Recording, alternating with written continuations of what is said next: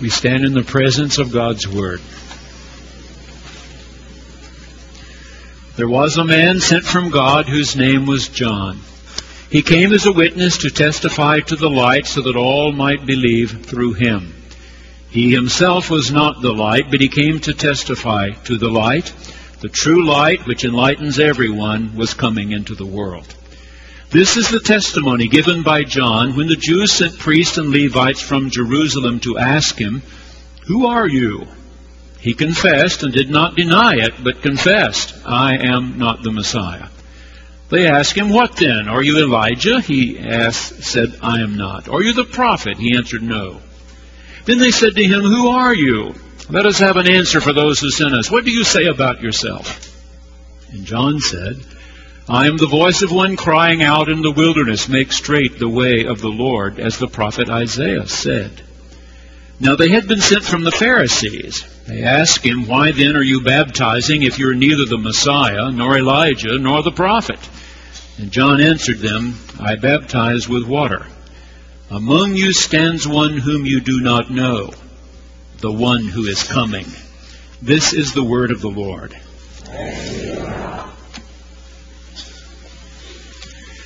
You know that we call 3 of the Gospels synoptics because they look alike. Matthew, Mark, and Luke are more similar to each other than is John's Gospel. All 4 of the Gospels tell us about John the Baptizer, but the 3 synoptics see him a little differently from the way John saw him. Understand his role a little differently from the way John understood his role. We call these Gospels the Gospel according to St. Matthew, according to St. Mark, to St. John, to St. Luke, because they are different. Because these witnesses who told the story and told the story until someone finally wrote it down, saw things differently. One needs to look in the very first chapters of each Gospel for signs of what will later become the major themes of that Gospel. And I think here in the first chapter of John, we have clear indication of what John's going to tell us the rest of the way. For example, John is down at the Jordan River in the desert. Those who are authorities in the temple in Jerusalem have heard about him, about his preaching, about the crowds he's drawing to his preaching, and they send people down to find out, who is he? What is he up to? What is this man doing? Are you the Messiah? I am not. Are you Elijah? A prophet who never died, as you recall in the Old Testament. He's just taken up in a whirlwind to God. They believe he would come again just before Messiah. I am not. Are you the great prophet? I am not. In a few pages, Jesus will say, I am. I am the way. I am the truth. I am the life. I am the light. I am the bread. I am the vine. Remember the name given to Moses at the burning bush. Ehyeh, Asher, Ehyeh, I am who I am. And John is trying to convince all who read his gospel account that the I am of the burning bush was in fact present in Jesus of Nazareth. Let's look at today's text. First thing I underlined is, there was a man sent from God. When Dr. Joel Pensera told the staff that he was willing to put together a devotional guidebook for all of us through this season of Advent, we were excited about that because he and others had done such a great job last year during Lent. And when our booklets arrived, I resolved that I would read one of them every day from the beginning of Advent until Christmas. And I did that for several days. And then one morning I was reading the appropriate one for the day, and it was so good I read the next one. And it was so good I read the next one, and the next one, and the next one, and I finished my little book. So I want to mention a couple of them to you. One of them was written by Sheila Parr. And Sheila wrote about the cradle. The cradle that will be here on Christmas Eve night. We have it in a good, safe place here at the church because we know it's at least 116 years old. This cradle is not expensive. It was made out of cottonwood, the kind that grows along the banks of the Arkansas River. And the baby who first slept in this cradle was not named Jesus. His name was Paul. Paul was an infant when his father, a Methodist preacher named E.B. Chenoweth, was told by the bishop, I want you to load your young wife and your baby Paul into a wagon and ride more than 150 miles into Indian Territory to a little trading post on the bank of the Arkansas River called Tulseytown. I want you to build a new Methodist church. Pastor Chenoweth helped this young wife of his up into the wagon. They put this little cradle with Paul in it in the back of that wagon, and they rove and drove more than 150 miles in that wagon, arrived here. No bridge across the Arkansas, just a raft that was pulled back and forth by cable for those needing to go west or come back east. He cut down poles and stuck them in the soft bank of the river and cut down bushy branches and put them for a little shelter from the sun, and they started having church. And 116 years later, we're still here. Christmas Eve at 2 o'clock. The cradle will be here. At 4 o'clock, at 6 o'clock, it will be here. As we build the tableau, Mary and Joseph and a baby, shepherds and wise men, with hymns and carols and scripture, spoken word, we will recall that baby. There was a man sent from God.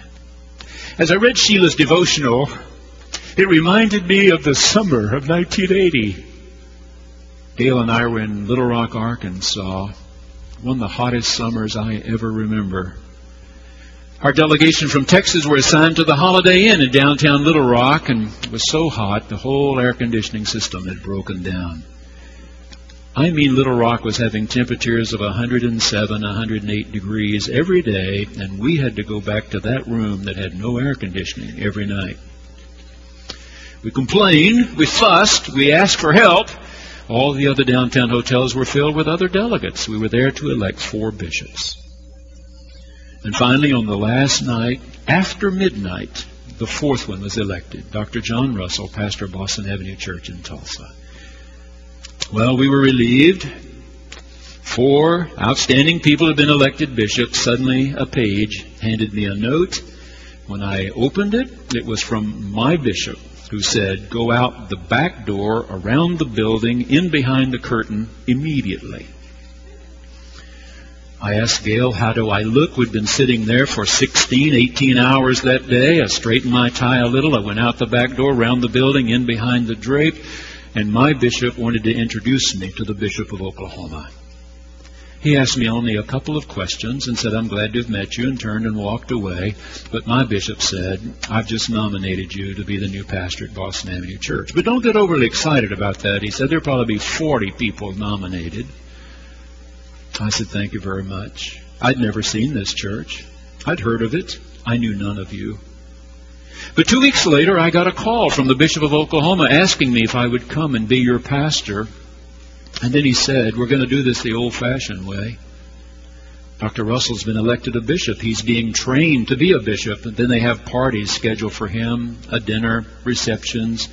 He has the right to all that time without your being in the way. Are we clear about this? If I hear that you've crossed the Red River, before the moving day I'm going to give you, I will nullify this appointment. I said, we're clear.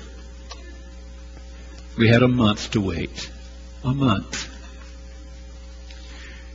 The day we'd been given for moving day, I was supposed to speak to all the public school teachers of Beaumont, Texas, to try to encourage them, inspire them to begin a new school year. I decided I'd been scheduled to do that for months. I'd go ahead and do it. So a little after 10 o'clock in the morning, Gail and I loaded 3 little children into 2 cars and started away for Tulsa, over 500 miles. We got here after dark. We had to stop and ask a service station attendant where the Boston Avenue Church was. And he told us how to get here. I was scared. I was afraid. The Bishop of Texas had already appointed somebody else to my church. There was no place for me back in Texas. It was with you or I had no place. I was frightened. I'd asked God over and over that long month, will you be with us? Will you help us? I don't want to go without you. I don't want to cross the Red River without you. I need to believe I am a man sent by God. That Gail is a woman sent by God. But you see, the story of the Bible is that you are a woman sent by God. You are a man sent by God. All of us sent by God to this time and this place to do something significant. Number 2, John was a witness.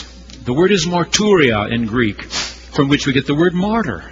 And surely enough, his witnessing would end up in his having his head cut off. His head brought into a banquet place on a platter to satisfy those who were his enemies. To give witness was significant indeed. As I sat there that morning reading my devotional book, I came to one written by one of our young men named Ben Pasco. Ben's mom sings in the choir every Sunday. His dad's always here. Ben was writing about his freshman year at Beloit College in Wisconsin. He's still a student there. I'd seen Ben grow up here. I saw him sing in all the different choirs. He's been in the Bay Troop performances. He's been in some of the Broadway shows. Bright kid, good-looking, energetic, enthusiastic, lots of life. In his devotional, he wrote that when he got to Wisconsin, he really didn't know how bad Wisconsin winters are. And he discovered it started snowing in mid-November, and it didn't melt till after Christmas. After Easter, every few days he said more snow, and it just piled up and piled up. For more than 4 months, never got above freezing. And some nights the wind chills were 30 and 40 degrees below zero. He said just before Christmas, he was homesick. He had papers to write. He had exams to take. He had a piece by Mozart he was trying to learn. And he was pushing his way through this crowded quad as students were moving from class to class, when suddenly, right at noon, he heard a carillon of bells right down the street. And these bells were playing a hymn. And Ben writes, in my deepest heart, I started to sing that hymn. And it changed everything. You and I taught him that hymn. We taught him that hymn. We witnessed to a child who's become an outstanding young man, a Christian young man who recognizes the great music of the church and recognizes the God who inspired the greatest music of the church. Number 3, the true light was coming into the world. It was coming into the world. I tell you, John said, there's one among you whom you do not know, the one coming into the world. 13 years ago, one of our Oklahomans, Bishop Oden, had been elected from First United Methodist Church in Enid, Oklahoma. Before that, had served 8 years with real distinction, Bishop of Louisiana, and now had been reassigned to be the bishop in Dallas. I was at a meeting at Southern Methodist University one day, and I saw Bishop Oden. He motioned for me to come out of the little group I was talking with, and when I got over where he was standing, he said, I've got to make a change at First United Methodist Church in Dallas. Our downtown church really needs special new leadership.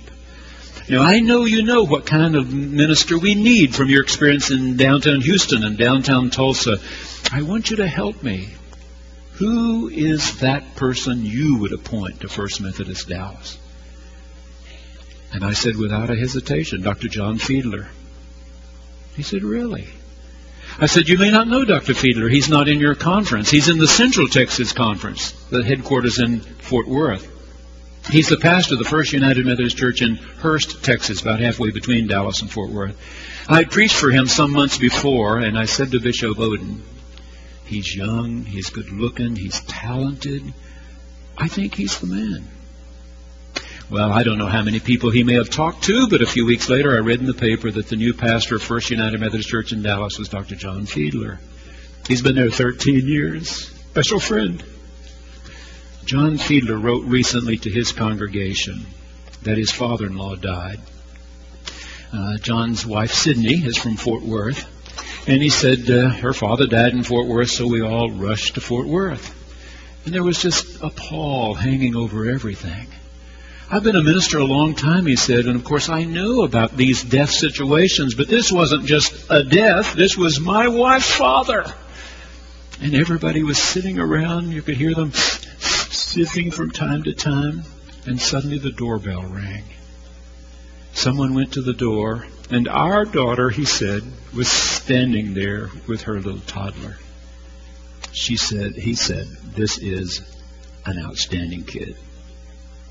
He's just a toddler, but he is so full of life. He seems to be energized by people. And when he came in that door, every adult just wanted to squeeze him.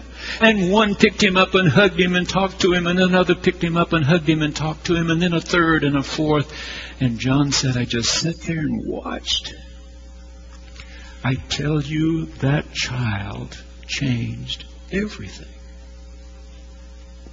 And then he wrote, there was another baby who came one time, the light of the world, who changed everything.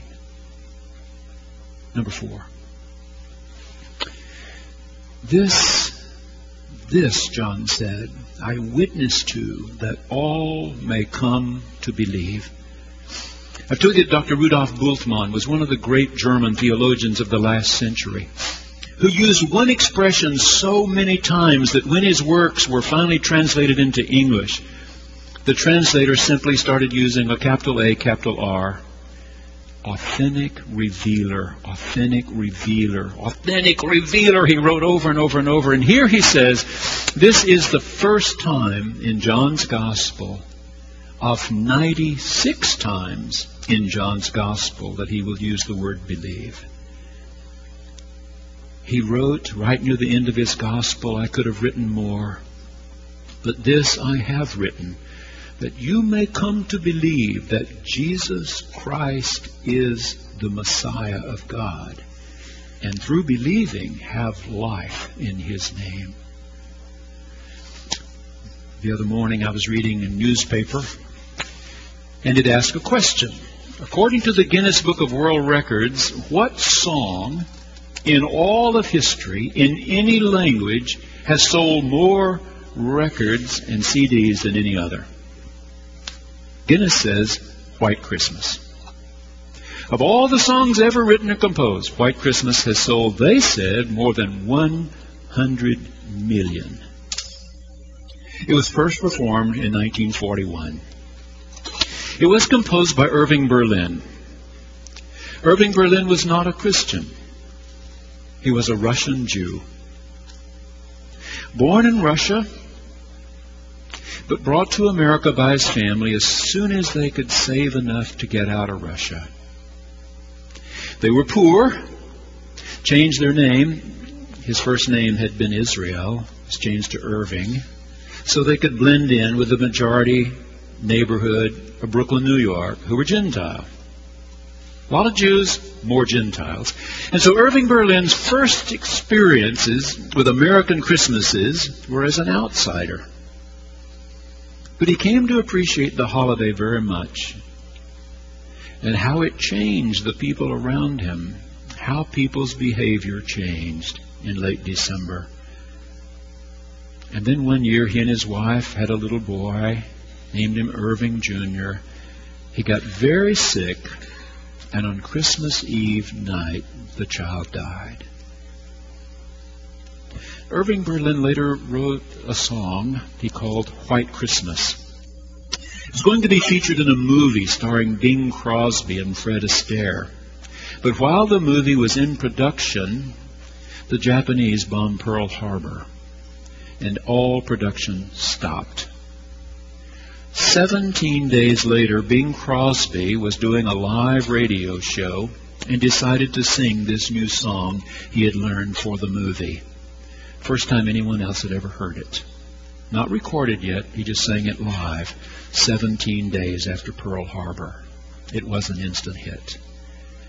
And since 1941, December 1941, it has sold over 100 million recordings.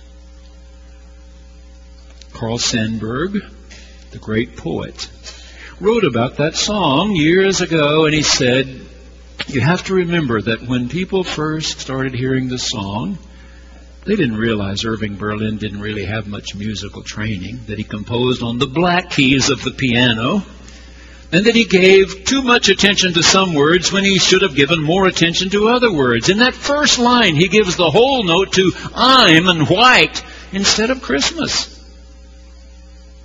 But then Carl Sandburg said, the people who heard it knew that thousands of young men were being rushed off to war in the South Pacific, where there would be no snow, palm trees, steamy jungles of death. I'm dreaming of a white Christmas. And Carl Sandburg said, stop and think about it. Beautiful, white, slowly floating down snow. It covers blood and mud and sin and death.